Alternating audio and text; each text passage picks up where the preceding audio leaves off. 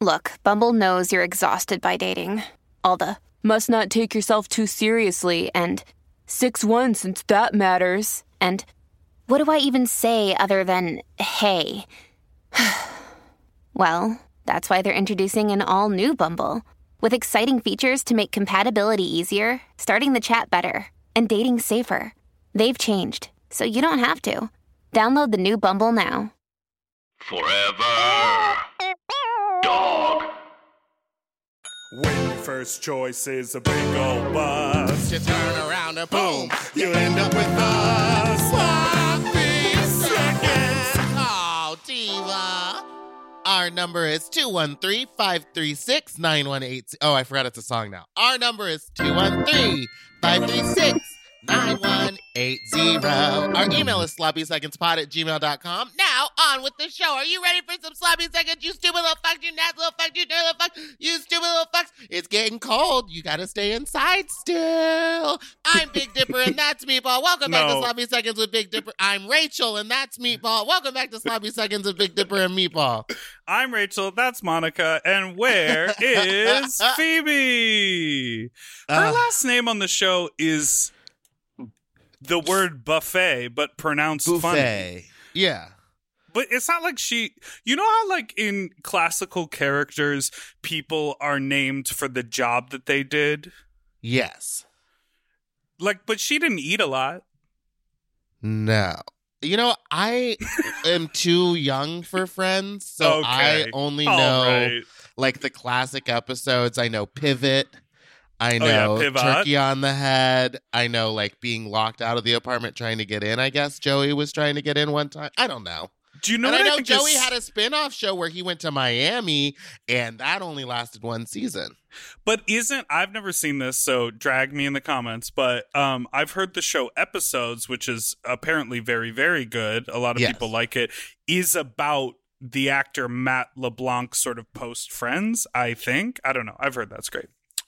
Something to think about and explore while you're staying inside. Because we're not going to watch it. And then you can tell us about it when you call us at 213-536-9180. What I do think is wild is that, again, fact check me, but Friends, you know, I think it was revealed that, like, Friends on the streaming service, like Friends on Netflix, was still making more money than new TV shows. Like, it has that much of a cultural hold, which is so crazy. So crazy. People love it. And I just never, it's like the same with Seinfeld. I think that they're funny. There's really great episodes, but I've never been inclined to, like, watch those characters interacting for more than 30 minutes at a time. Like, I couldn't binge it. I've been going back and watching, you know, a lot of new shows have appeared on Netflix. Like, we talked about how I was watching Girlfriends and, like, sort of 4 seasons in, I was like, I'm good. Like, they're doing the same thing over and over again. And I feel like Friends did that, but there was something about it that made it, like, a little, I don't know. Kept the audience guessing. Wait, I'm curious about these pumpkins we carved last week.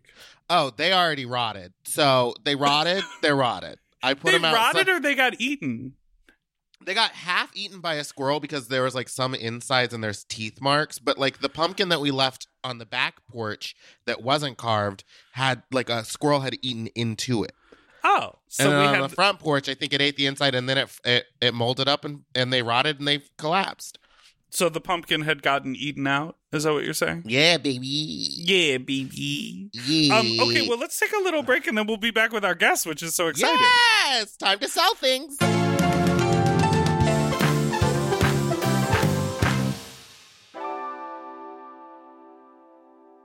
Eating better is easy with Factor's delicious, ready-to-eat meals. Every fresh, never frozen meal is chef-crafted, dietitian-approved, and ready to eat in just 2 minutes. You'll have over 35 different options to choose from every week, including Calorie Smart, Protein Plus, and Keto. Also, there are more than 60 add-ons to help you stay fueled up and feeling good all day long. When my fridge is stocked with Factor meals, I'm like, oh, baby, I don't have to think about this. Mm-hmm. Like, it is so nice. The combinations are so good. I am a meat eater, but the vegetable options, there are so many. Like, I remember I had it was like a mushroom with pasta and like a cauliflower rice. And I was like, the mushroom is filling. Like there's plenty of portion, there's plenty of vegetable, and there's plenty of flavor. And I am usually sort of not a microwave person. Mm-hmm. Very cool that this quality of food can just be heated up in the microwave. And so fast. I also love it because I am a very much into ordering delivery. Now having all the food there, I can kind of pick what I want and it's ready in 2 minutes. I don't have to wait an hour for stuff to get delivered. And these are way healthier options than ordering delivery. Completely. And when they have multiple things in them, you know, sometimes it's like, oh, if I cook for myself, all I'm going to eat is the biggest bowl of pasta you've ever seen in your life. But this is like, you get a little pasta and the chicken and a vegetable all in one dish. Looking for gourmet meals? Try meals that feature premium ingredients like filet mignon, shrimp, truffle butter, broccolini, and asparagus. And Factor meals eliminate the hassle of prepping, cooking, or cleaning up. All you gotta do is heat up and savor the good stuff. Customize your weekly meals with the flexibility to get as much or as little as you need. Pause to reschedule deliveries that suit your lifestyle. And we're celebrating Earth Day all month long with Factor. Look out for the Earth Month Eats badge on the menu items for their lowest carbon footprint meals. Head to factormeals.com/sloppyseconds50 and use code sloppyseconds50 to get 50% off your first box plus 20% off your next box. That's code sloppyseconds50 at factormeals.com/sloppyseconds50 to get 50% off your first box plus 20% off your next box while your subscription is active. That's a slay, baby.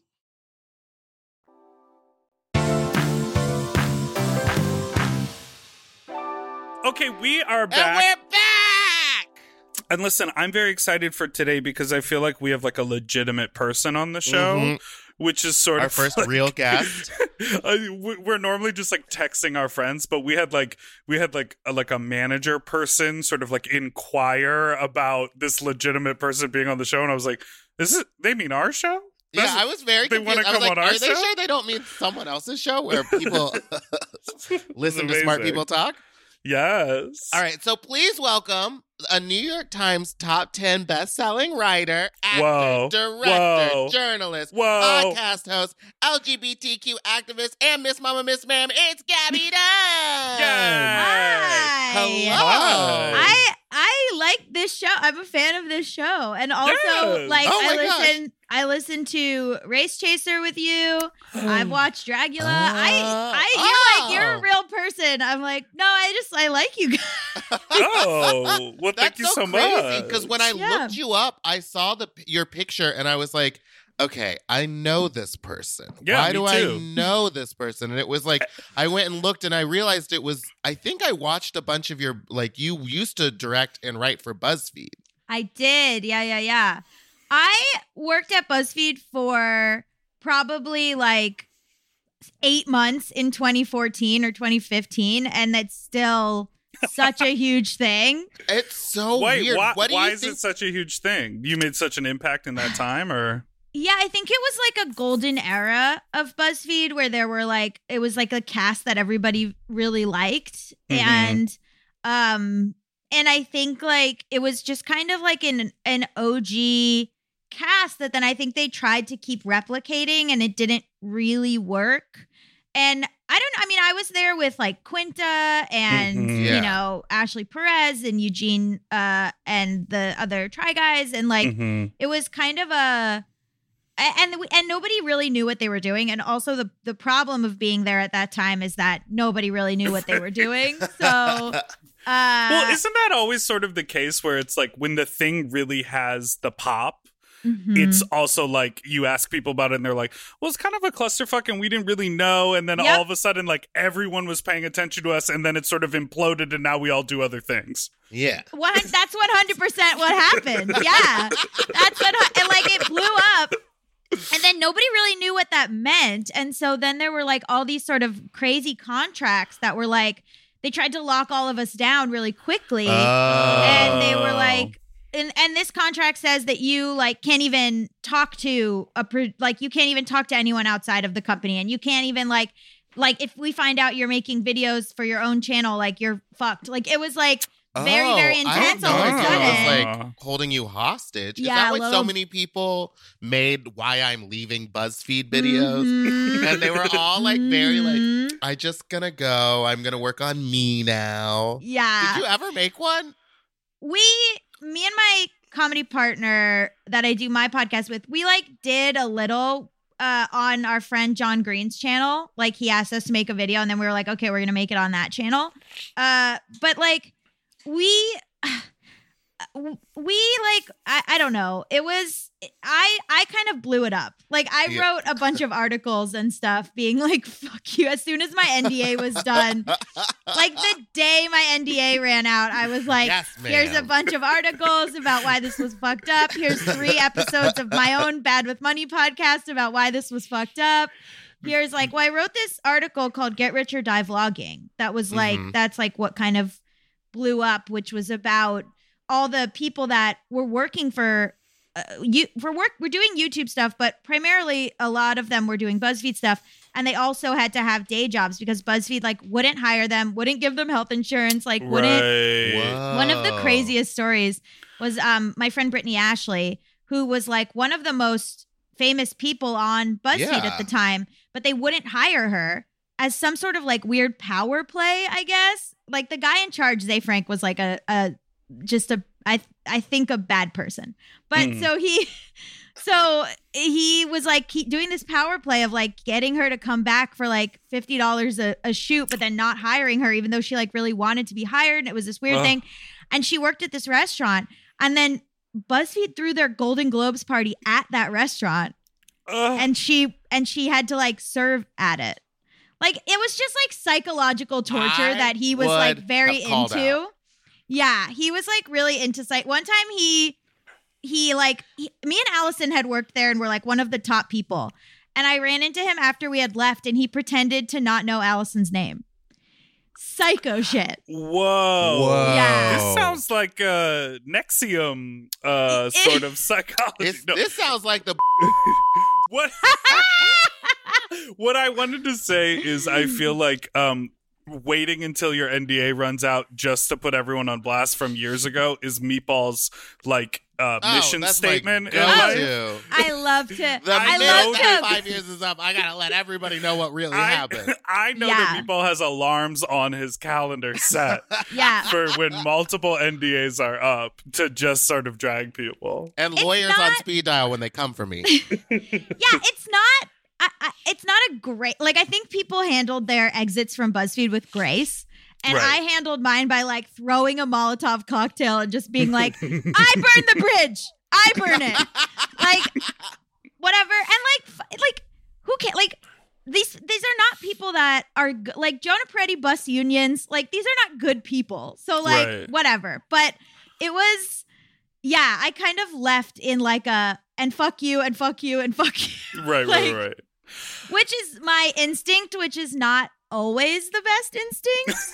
But Well, don't Meatball? you? I was about to say it's the same with me, but don't you feel better knowing that, like, at least no matter what, at least you stood up for yourself? Like, if the rest of the people were too afraid, you were like, at least I did what you were all afraid to do. Yes, but then I think my career maybe has. I think if I had been in certain situations, I had been more gracious, but I can't resist. Listen, you could have been more gracious, but I think that you're the only one that was on Good Morning America. So That's true. What's That's that, true. Tina? Wait, so and I want to get into this because, so this was a great launching off point because it is such a fascinating, Brave New World, even though we're, over a decade into the idea of like creators, like YouTube creators, podcast creators, Instagram influencers, like the whole thing. It's still very up in the air how people work on that and monetize that because literally people will sit at home and make their own YouTube channel and work a 12-hour day, like being creative and not get paid for it. And then all of a sudden they've created this like internet clout because of followers, because they're tapping into an audience, and then that can translate to money. But it is so wild that when large companies want to commodify that, they go, oh, we'll give you $50 to make a video. Basically. Yeah. And because they have a platform. Right. But this is something we talked about with, or I've been having, because I just put out this music video, this idea that like, who's bigger? Is the individual, if they put it out on their own platform to their followers, does that actually reach more people? Or because it has a masthead over it, even if it reaches less people, does it legitimize it somehow? And I find that conversation so fascinating because literally one of them looks like, oh, I did a thing at home that sort of went viral on the internet. And the other one looks like, from the outside world, I have a legitimate job over here. But which one is actually putting more money in your pocket? Probably the independent person. Right. Yeah. Because, I mean, all the videos got millions of views. I remember at BuzzFeed, they wouldn't, like, if your video got like 1 million views, they wouldn't give you a raise. They would just have this ceremony at the end of the week where they would give you like a pin. And then everyone had pins, like based on like how many million view videos they had. But like, and everyone was so excited to get pins. And I was like, guys, they're underpaying us severely.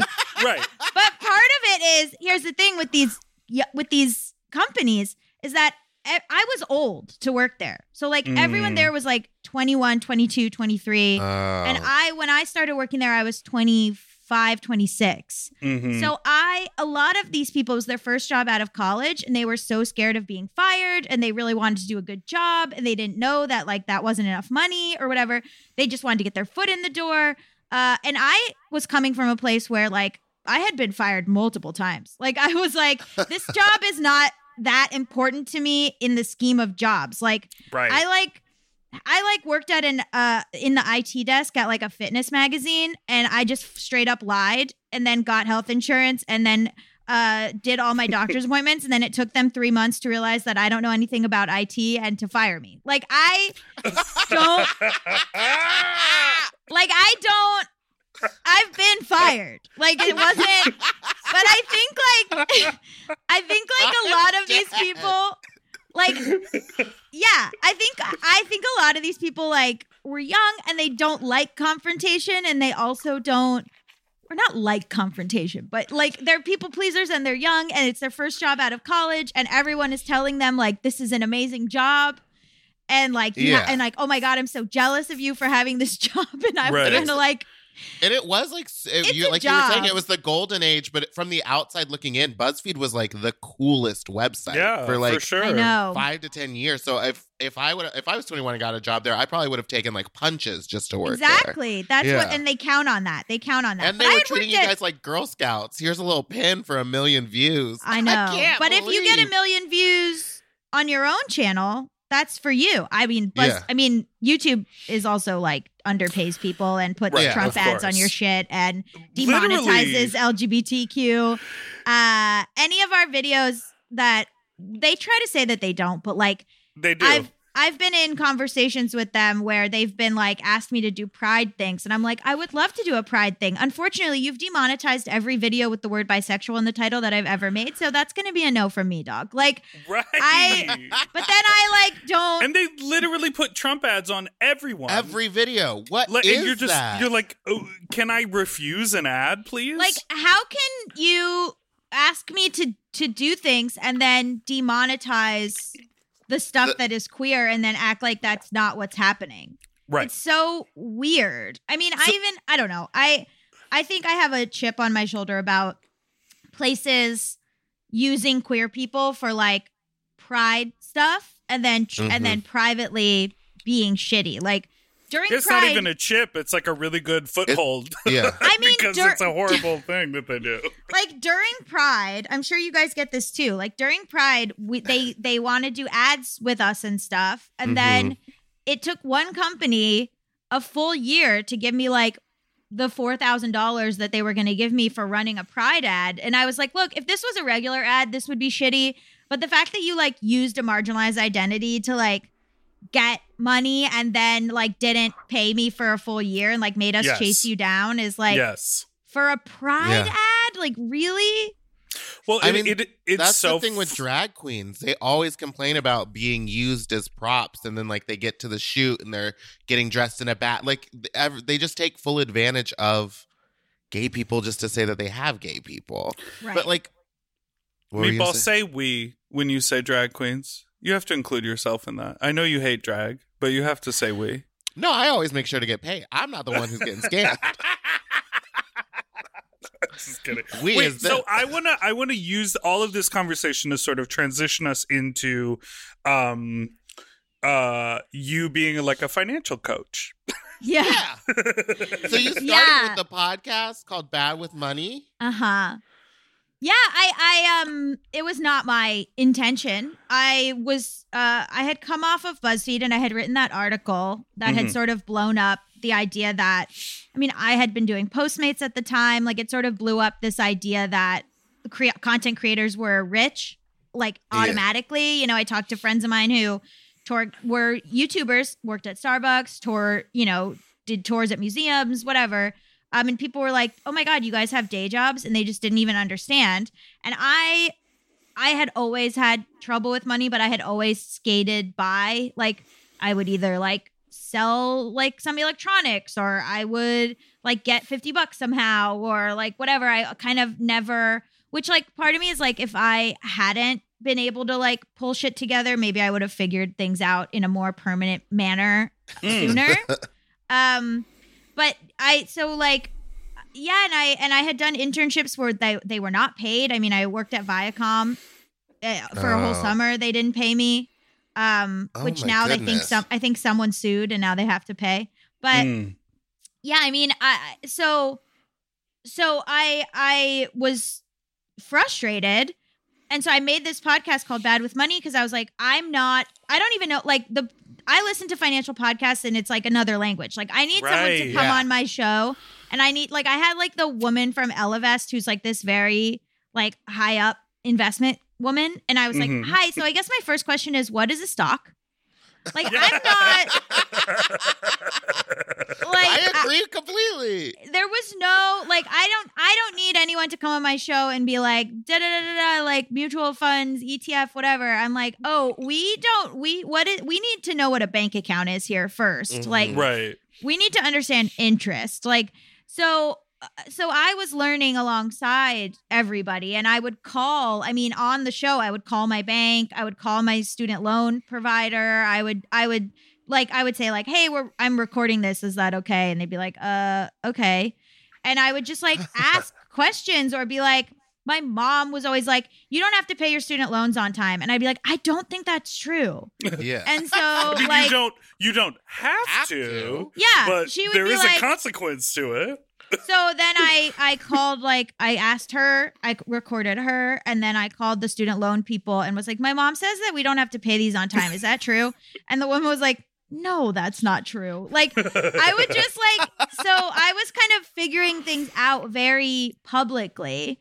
And it's still, and what's upsetting is that as I got further into it kind of, the show is like the radicalization of Gabby Dunn. Cause I kind of, as I further get into it, I'm like, all of a sudden, like, I'm like 6 seasons in, and I've just gone like full leftist, like full socialist, like yes. Like the more you learn, the more you're like, holy shit, like this is this is insurmountable for some people, and like if you start off behind the 8 ball, like you're fucked. And like the way that the US works with like medical debt, or like I just saw a Reddit post where they were like, someone was like, if you're in the US and you had COVID, like how much did you end up having to pay?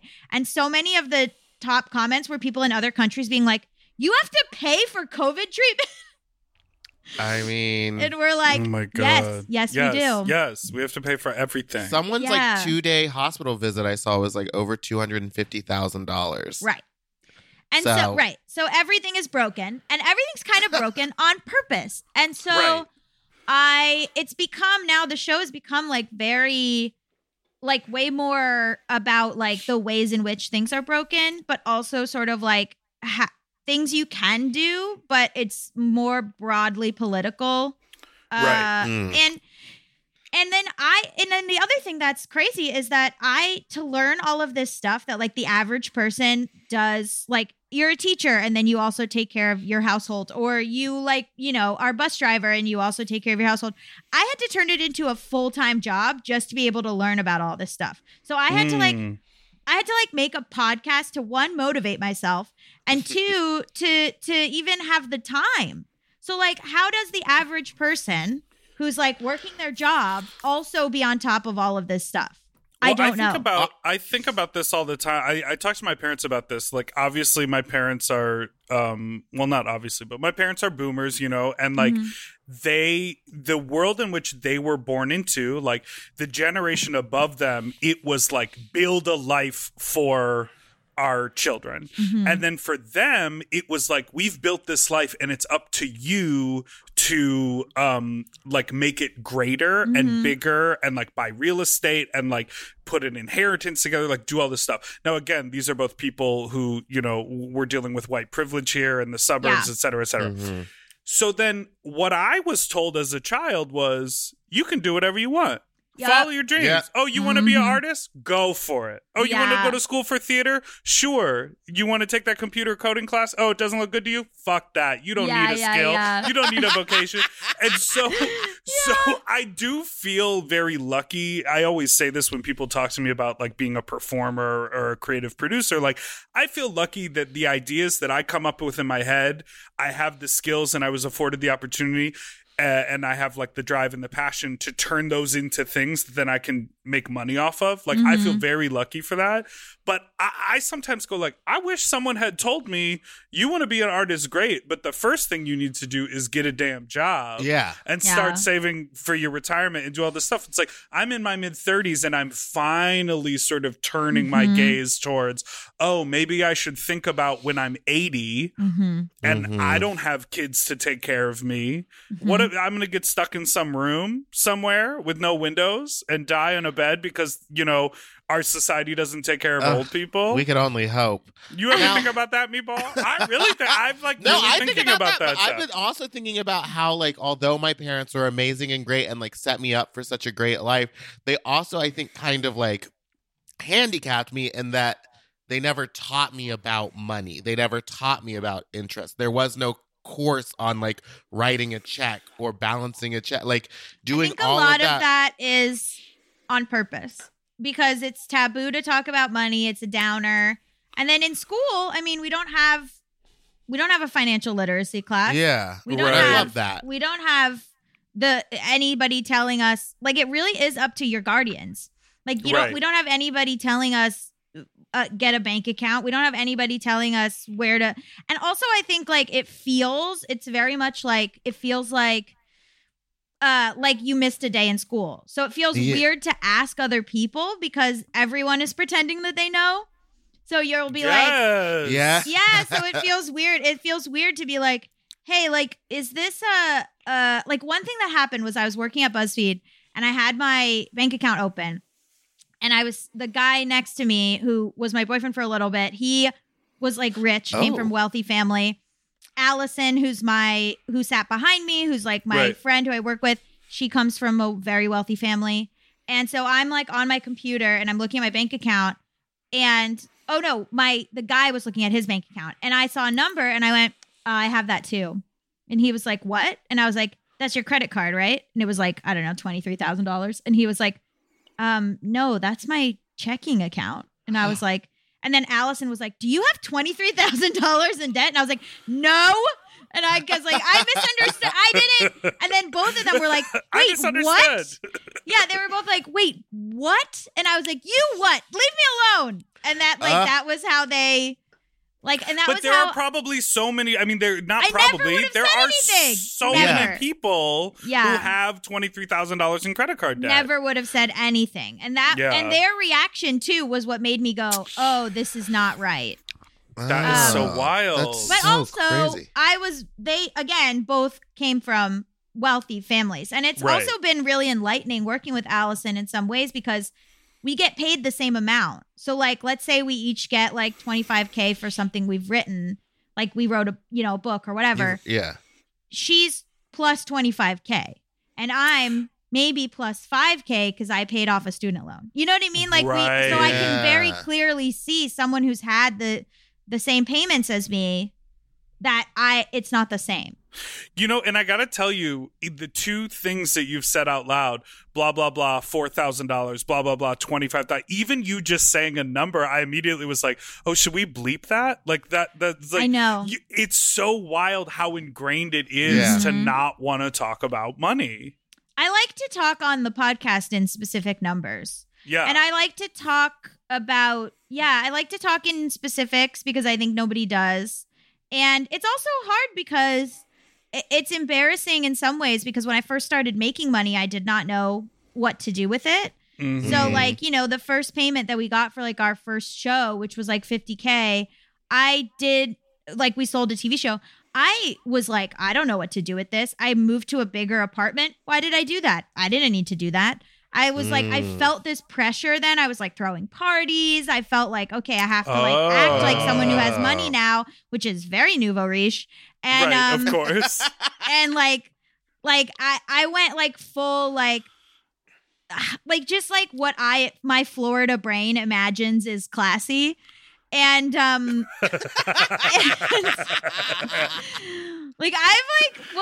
because I've joked like I'm gonna get when I have money, I'm gonna get so much work done. I'm gonna have French tip nails. I'm gonna be like, this is like my like trailer park brain. And so like, so I was doing, and then I blew through all that money, and then people were like, well, what you had money, like what happened? And I was like, I had no training. Like I went from $0 to like this amount of money where I was like, I don't know what you do with that. So it's just as bad. And sometimes even like there's this book by Rachel Sherman called Uneasy Street, which is talking about rich people. And rich people have no clue where their money's going. There's like one part where this woman is like talking to her husband, like they're millionaires or something. And she's like, what did we spend $65,000 on this month? And he was like, I don't know. And she was like, I don't know either. Like they just don't know. How do you not know? I don't know because they're so rich they just don't know. And I would qualify that as bad with money. Meanwhile, like, you know, I think like the single mother in East Texas or whatever knows where every dollar goes. Yeah. So is that person bad with money? Like, what does that mean? Oh, wow. That is so fascinating. Wait, so have you ever, just because I have to come from the queer angle here. Yeah. Have you ever sat down with Susie Orman? We did. You did? Yes. Susie Orman is my guest on episode the 4th season, I think, first guest, the premiere. We chatted. Did you put on a jacket? I did not. She did invite me to the private island she lives on. Okay. So she lives on a private island with her partner, and they're very good at fishing, is the whole thing. And good with money. And good with money. Well, okay. So we had a real time. She reached out. She's very intense. And she was like, she's like, she says your name a lot when she talks to you, which is, I think, a tactic. Yeah. And she's very intense. We come from I was like interested in talking to her because we're both queer women. Like, I think in terms of queer women in financial media, it's me and her. Like, right. And so I think, but we come at it from such different ways. And like one of the things that came up was I was like, you know, I don't think I would ever call the people that I am giving advice to stupid. Like, I don't think I would ever come at it from this way that I think a lot of these financial gurus do, where they're just like, no, you do not buy that. You're a dummy. Da-da-da. And she uses the word dummy a lot. And she uses like, and so I was kind of like, you know, I don't think I would use that language to talk to people. And do you think that like maybe it comes from like a place of, do you think that maybe you've lost touch? And she was like, you know, talked around it and was like, no, like I come from, you know, I was a waitress and this and that. But like in my head, I always thought of it as like the bit in 30 Rock where Tracy can't do stand-up anymore because he's too rich. So he's like, you ever get a bad lobster on Cape Cod? And people are like, what? And so like I think that is the vibe a little. from a private island and you're like, do you think maybe you're a little out of touch? Yeah. I mean, I was glad to have her on the show, and I think like it was interesting. And she was like, she's like a mean mommy bully. Like she was like, I'll come on. Like she emailed me first, and then she was like, I'll come on your show if you. She wanted me to like write down all the money that I have, like to like write down like she wanted me to like. She wanted to like do her thing on you. Yeah, she wanted me to like compile some information for her. And then when I was like, hey, so we're scheduling whatever, she was like, wrote me back and was like, Gabby, did you get me the information? Like she was very like intense. And I was like, I think I'm being bullied by Susie. Well, I don't think of her as her anymore. I just think of her as Kristen Wiig doing her on SNL. I know. So I feel like I just would have like superimposed Kristen Wiig's face for the whole conversation. I'm looking at the emails that she sent me, and it's like they're unhinged, but it's so great. I love she's that. like very yeah, she's just like very interested in me trying to like make the most money as possible, and I wasn't as interested in that. And yeah, the last email signs off with, now I'm an older gay woman who's on a mission to master fishing. So up to you guys. Like saying like if I want to have her on the show.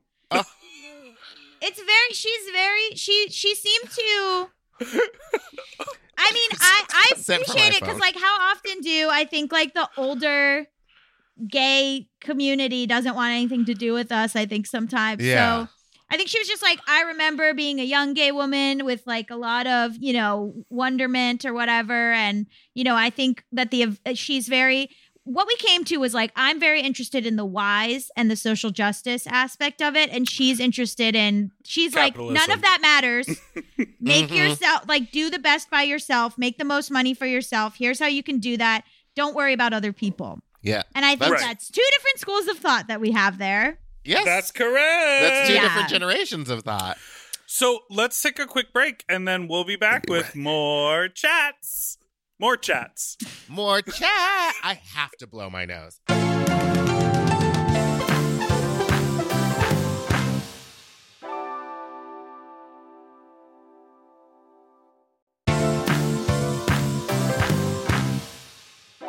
We're back. Have you seen Wicked? The musical? Yeah. Yes, I did. I cried though because I wanted to see it with Idina Menzel when I was 18, and it was an understudy, and so I cried the whole time. Oh, you probably saw Shoshana Bean. I know, but I was like a little gay child bitch, and so my parents. It was my graduation gift, and we flew to New York. And for me to see Idina Menzel, and then she wasn't in the show. Oh, no! And then instead of being like, it's okay, Mom and Dad, whatever, I fucking cried the whole time. The whole show. Like, such an asshole. You cried because it was so beautiful, but I understand. No, I cried because I wanted to see Idina Menzel. And then my parents were still like, that's a straight girl. Nothing weird about this. When did you come out to your parents? Or did it just kind of happen? I thought I came out to them. Well, I was doing stand-up, and I was talking about being bisexual in my stand-up, and they had seen the stand-up. And then my dad, I was like with my dad at my older brother's place one time when I was in college, and he was like, what's wrong with you? You're in a bad mood. And I was like, it's this girl or whatever. And he was like, what? And I was like, this girl that I'm seeing. And he was like, what? And I was like, I fully came out to you 2 years ago. And he was like, wait, do it again. I wasn't paying attention. And I was like, oh my God. And so I like sat and was like, this is this. And I was like, I talk about it in my stand-up. And he was like, I just thought it was like part of the act. And I was like, why would that be? Interesting. Isn't that crazy how people can just put blinders on and be like, oh, that's the art. That has nothing to do with what we're really about over here. My parents are... Like when I was a dancer. Like when you were a dancer and your parents were like... and the audience, and I was like up there, and Rhinestone's killing it, and they're like, "That's definitely a straight kid. Yeah, exactly. He's gonna like women." My parents are lovely. They are nuts. And my dad's was like an alcoholic and an addict for most of my life. Mm-hmm. He's sober, but there's this beautiful narcissism where like it's this thing where I'm like, I'm lucky because I'm like, they didn't really care about the gay stuff. Like they really were just like, sure, absolutely, whatever. And they've never like batted an eyelash at it. They're very supportive. They had like, my mom had like a rainbow background on her phone. And I was like, what is, and they live in Florida. And I was like visiting and I was like, what is that? And she was like, it's for you. And I was like, I don't live here. But like, cool. Thanks. Big sign in their yard, like LGBTQ for Hillary during the election. I was like, okay, again, like I don't live here. That's amazing. My parents have like a little pride flag up, and like my dad has it on the bookshelf when he teaches his college class over Zoom. So there's like, I'm like, if they don't know you're married, you might have some young gay kids being like, "Oh, my professor is gay." Yeah, exactly. But it's for me. Yeah, I love that. But anyways, it's very, my mom is like, they're very leftist. So my mom is like, I was like, she's on Facebook being like, this legislation affects my gay daughter. You know it. Right. Like she loves, my partner right now is transmasculine. And I was like, that she is like at the synagogue being like, my trans son-in-law. Like she's like loving it. This is thrilling for her. But they are like, part of it is like, people are like, that's so lucky. But part of it is also that they don't care about anything that isn't themselves. So like they don't, like it doesn't like it's lovely that they are like so supportive of the gay thing. But part of me is also like, but like it makes sense because they would have to care what I'm up to in some ways. Like they would have to, if it doesn't directly affect them, it's like it doesn't matter in a way. I feel like my parents are very to similar. Then create their experience, right? Because their experience is we are the parents of, right? Rather than like our daughter is. Yeah, no, that's a great way of putting it. Yeah. I mean they're very. It is this. I like when I came out, I was sort of like, "Do you guys have any questions?" And they were like, "No." And I a little bit was like, you don't want to know like my journey or like my story or like, you guys don't want to hear like how this has been for me. Right. And they were like, no. And I was like, okay. All right. Okay. Good. Like insane. Yeah. Like it's been like a therapy journey in some ways of being like rewriting the narrative of like, this is lovely. And also, I would love if they, at any point in a conversation, asked, how are you? We can go hours. I've tested it. We can go hours without any questions about how I am or what I'm doing. But it's just like, my parents, I feel like, are very similar. Like, I will talk to my mom on the phone for like an hour and a half, and not once will it be like, and anyway, what are you up to? Nothing. Really? Nothing. When I told you that when I came out with makeup, I like told my mom and I sent her some, and she like never talked about it. Yep. Yeah, I've told you this. My parents do not care what I'm up to. Or what I'm doing. Yeah, like it's very strange. Like they care, but it's I don't know.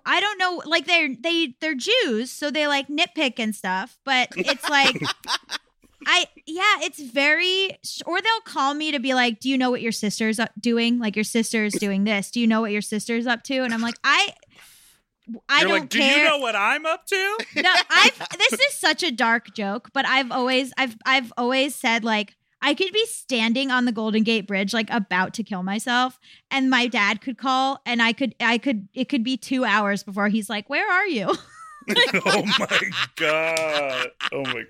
Wait, I have a question. Do you have one of these? Are you a checkbook person, or is it all digital? I have a checkbook. Okay. Why? What do you use checks for anymore? What do I use checks for? Oh, like rent? I don't know. I over-ordered. I think what happened was... My checkbook is 80s. Yes. Oh, I love that. I over-ordered checks. Like when I opened my bank account, I have they're 1,000. like, "Oh, I have a bajillion. You can order checks." I was like, "Great." And then I put them somewhere because I really only used it to pay rent. So I only needed one checkbook for like 2 years. So I put them somewhere, and then I ran out of the one checkbook, and I was like, and I ordered more, and then I found them. So now I have so many checks, and I'm getting ready to move, and every new landlord is like, "We do it all digitally, just Venmo me your rent." And I was like, what am I gonna do with all these? Did you get them specially? Like, did you get a design or something? No, I mean, they're different colors. They're like a pastel. They like change colors, everyone. And they have my name and the address, my current address on them. I like fully became my mom because I was like, ooh, they have angel designs. Like mine is like, I wish I had one to show. It's like angels, those like weird. And I was did that with my debit card. I was like, oh, this one has big semi trucks on it. I got a masculine debit card for no apparent reason. Like, why do I need a debit card with 3 semi trucks on it? See it, but this is like angels playing the lute. It's like, why? I one time when I first got my credit card, you could like put a picture on it, mm-hmm. but I sent the wrong file in, so I just got it back with like a picture of a file. Oh, that's amazing! And so it was just this white credit card that was like error, and I was like, "What am I? This is not what I wanted." That is funny. So funny. That's it's very somewhere funny. in here. I would go find it, but I don't want to dig around. So listen, we're nearing the end, but it seems like you host, I don't know, 6 podcasts. You have like 12 books. You do 3 stand TV up. shows. You sell TV shows. You're from Florida. Do you put out a graphic novel recently? I mean, it's like, what's the deal? Do you relax? Do you like just chill out? Yeah. You seem rich. Do you need a personal assistant? No, I had an assistant for the book, which is great. And I am very fine collaborating. Like the person who does the thing best, let them do it. I don't want to do it. Like with my graphic novel, people were like, "Did you draw this?" And I was like, "Girl, no." Like there's somebody who's good at drawing who did that. Like I had an Audible original come out, which was called Apocalypse Untreated, which was about mental health. And then I have bipolar disorder, and I go through mania and depression. And so when I was writing that, like midway through, I had like a very bad depressive episode, and I brought on a friend of mine. I just like paid her and was like, "You're my co-writer now." And like she did Punch Up, and like her name's Brittany Nichols. And like I'm very with the Bad with Money book, I was like freaking out, and then I was like, wait a minute, you can hire a research assistant. So like I brought on this is another reason why I have no money, by the way, is because I'll like bring on an assistant, or for a lot of the stuff, I have sensitivity readers. So I'll have like Asian American sensitivity reader, trans sensitivity reader for like all these characters that, or like, and so because of that, and also let me tell you, publishing houses don't pay for that. Like the company doesn't pay for that. Like it comes out of my own pocket. Like when we toured for the book, I paid for ASL interpreters at every stop, but nobody else. No, you know what I mean? They're not going to cover that. So I end up losing a lot of money for being a nice person. But I also I also am good at collaborating with people. So I delegate sometimes, or like, which I feel like people are afraid to do, or they're afraid to say that they do, or they're afraid to, like, I had multiple friends helping me. I paid them, but like transcribing for, the book and stuff. Oh yeah. Well, that's totally this thing that we all think, these amazing sort of like auteurs who do everything themselves. It's like, no, bitch, you can't make a movie with one person. Yeah. Yes, it was that person's idea. They wrote it, they directed it, but there's a whole team of people. But the optics is like, this person by themselves did all the work. And also most of the directors that we lionize and love, their editors are the ones who are really doing the heavy lifting. Go on. That is very true. And a lot of their editors are women. But yeah, I mean, I am a workaholic.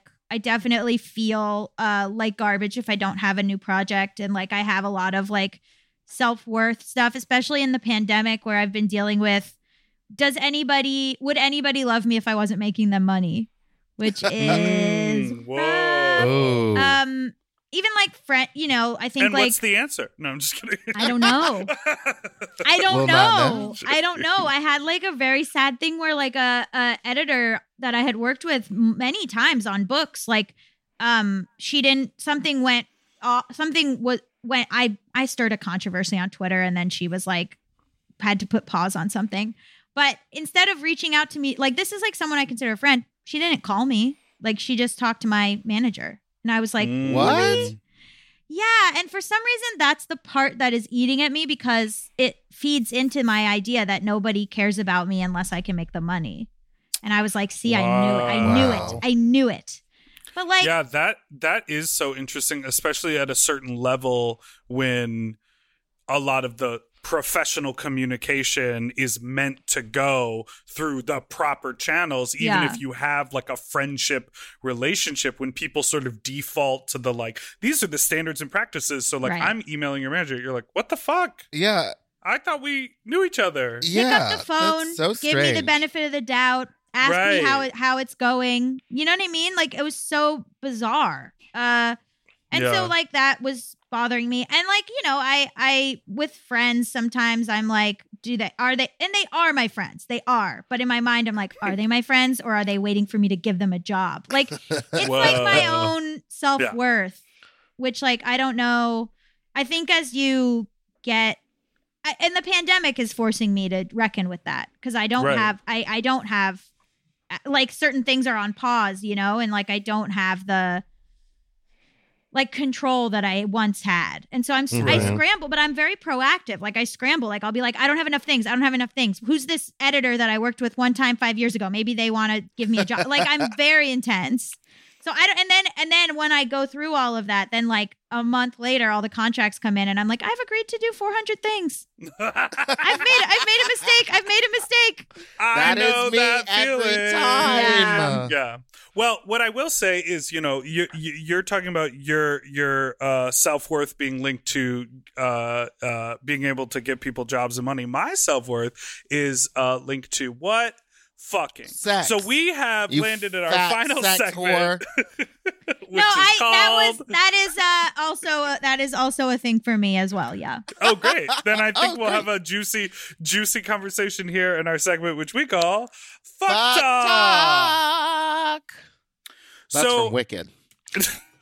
That's from now. The This film. is the time of the show where we, if you feel like sharing an uncomfortable or strange sex story that's happened to you. Or that you were a part of, or that you just saw from a distance in a park. Witness. Yeah.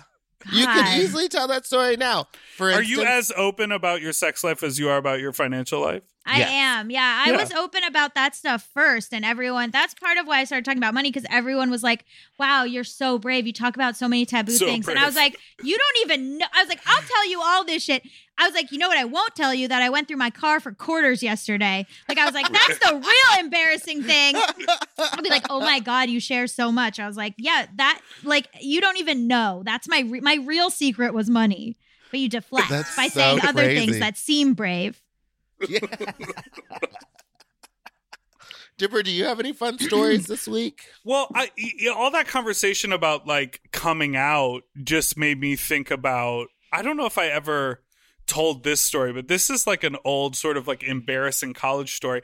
I came out when I was a senior in high school, but I never acted on it. I think a lot of people sometimes like act on it like in a closet somewhere at a party, but then they're going, but it was like, I knew I was gay and I came out and I was very much like, I am gay, but I like didn't do anything sexual for a long time. Sure. But I remember my first kiss was in a game of Spin the Bottle.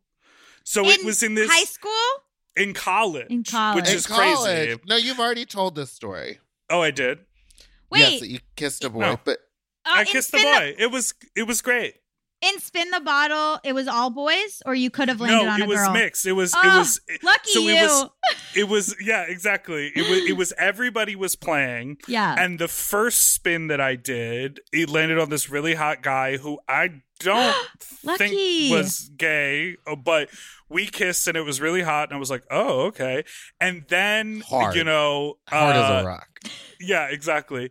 And then it landed on a girl who we were all up on campus for the summer being orientation leaders. Mm-hmm. So we were like greeting all the new freshmen or whatever. So he was up there doing summer school. So I didn't really know him. So it was even hotter.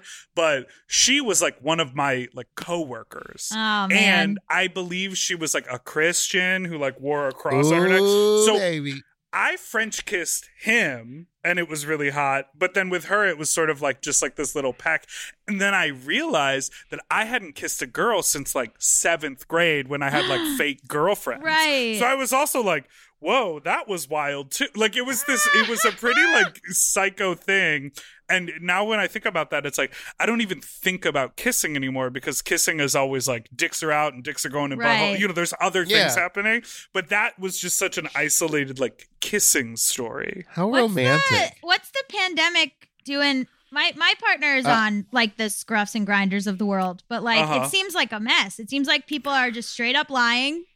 Without being tested, or like they don't care, or like what is going on? I don't know. Well, I mean, I'm not on the apps, but from what I understand, everyone is horny still, and they're all faking like they got tested 2 days ago, and it's negative and stuff. And it's like, what are we supposed to start now? Like asking to see the results, or like you better add me, like email it to me when you get the results, honey. Yeah. I mean, it's so crazy. I shared this on the podcast, but sort of like last month, I think it was last month or maybe the month before. I don't know. At this point, it's been too long, but I reconnected with sort of like a regular fuck buddy that I had, or I guess more appropriately, suck buddy. And I was like, Dipper what have only you been sucks the dick. Right. I was like, what have you been up to? And he was like, blah, blah, blah, you know, nothing and no one. And so we basically reconnected and sort of check in and ask about what the other person has been up to and when they got tested, et cetera, et cetera. And I, you know, like I know where he lives. I know his address. You know, it's like I've known him for 2 years. Like I feel pretty comfortable with him. But there are a lot of people out there, like I get messages all the time that are like, I've been taking loads all day. Come fill me up. I'm like ass in the air, ready to go. And I'm like, girl, you don't even know. Like there is a pandemic. And guess what? The numbers are back up on the rise. I don't think anything would keep people from the Grindr situation. No. I think it could be like literal zombies outside and they'd still be like, come over.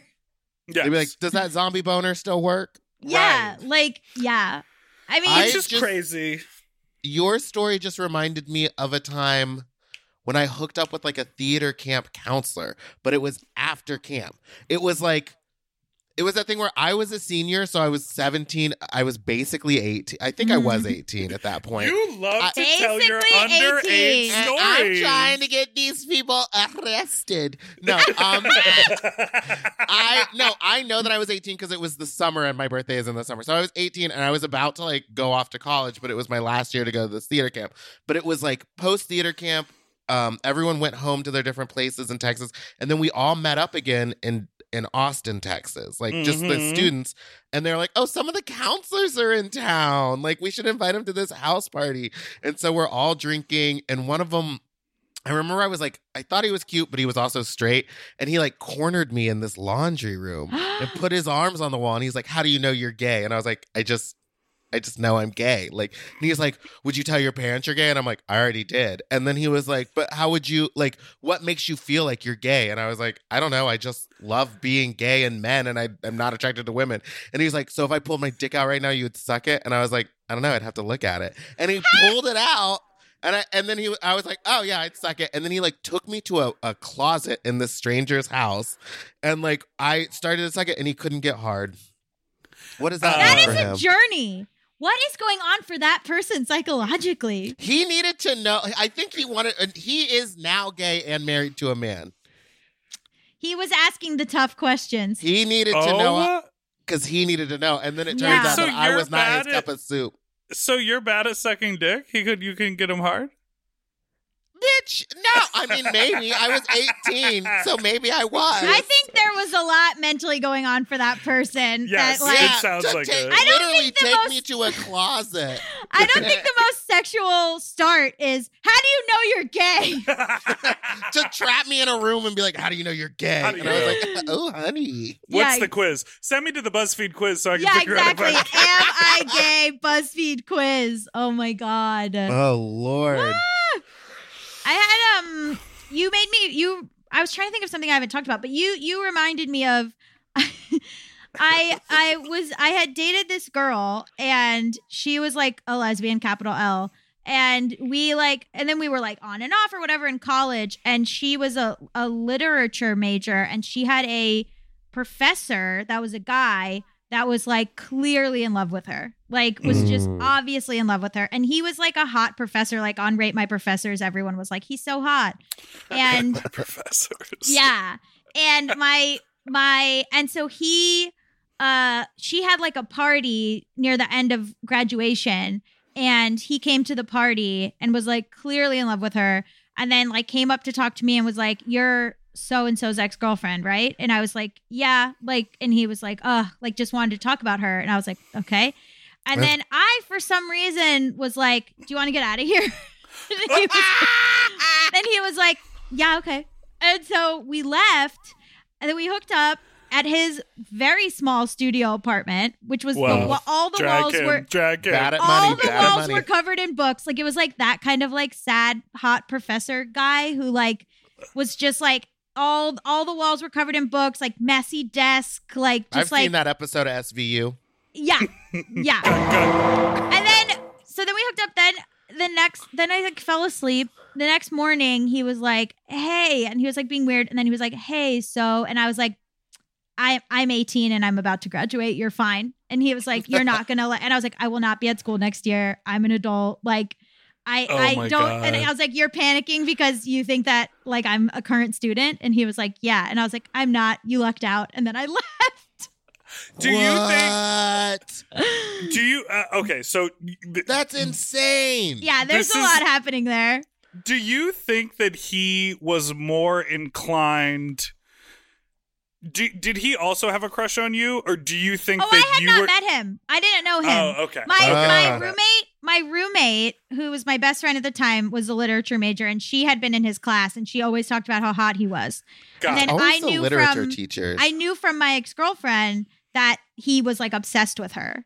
Because part of me is like, if you were like, I used to date so-and-so, so she's been on this body. That's what it was. I think that's That's exactly 100% what it what it was. was. Okay. He couldn't have her, so he wanted to fuck her ex-girlfriend. That was the Yes. whole thing. Okay, great. That was 100% was going on for him. And like you was were like, very clear. Yes, I love that. And And then he regretted. And I think he was just like, wait, like he hadn't asked. I wonder how many students he had hooked up with that were like That's underage, and that right. you were, yeah. But I was Yeah. like, don't care. I didn't care. Like I got home. I like went home and woke up my roommate and was like, I fucked, said the professor's name. See, She was like, that what? And I was like, oh yeah. And she was like, Oh, yeah. wait, That's me, baby. what? But like now looking back, I'm like, there's so many layers. And There's like, a lot. I love that. Listen, yeah. I've been roped into so many people's sexual mishandling and traps in their minds. Yeah. It's Meatball not for gets me. the traps. I was Meatball I gets the not always traps. get roped. trapped. I was like, do you Oh, want to yeah. leave? You I did the was roping. like, I don't know what's going on here for you psychosexually, but do you want to get out of here? It's Sometimes- appealing to me for some Yes. reason. Sometimes that's like the hottest thing. If you see someone has some like damaged thing and you're like, Yeah. oh, Let me I'm fix ready to be their trigger and I can pull them into this thing. And if they want to agree to do it and it's a fucked up reason why, but I feel great about it, let's Yeah. go. Yeah.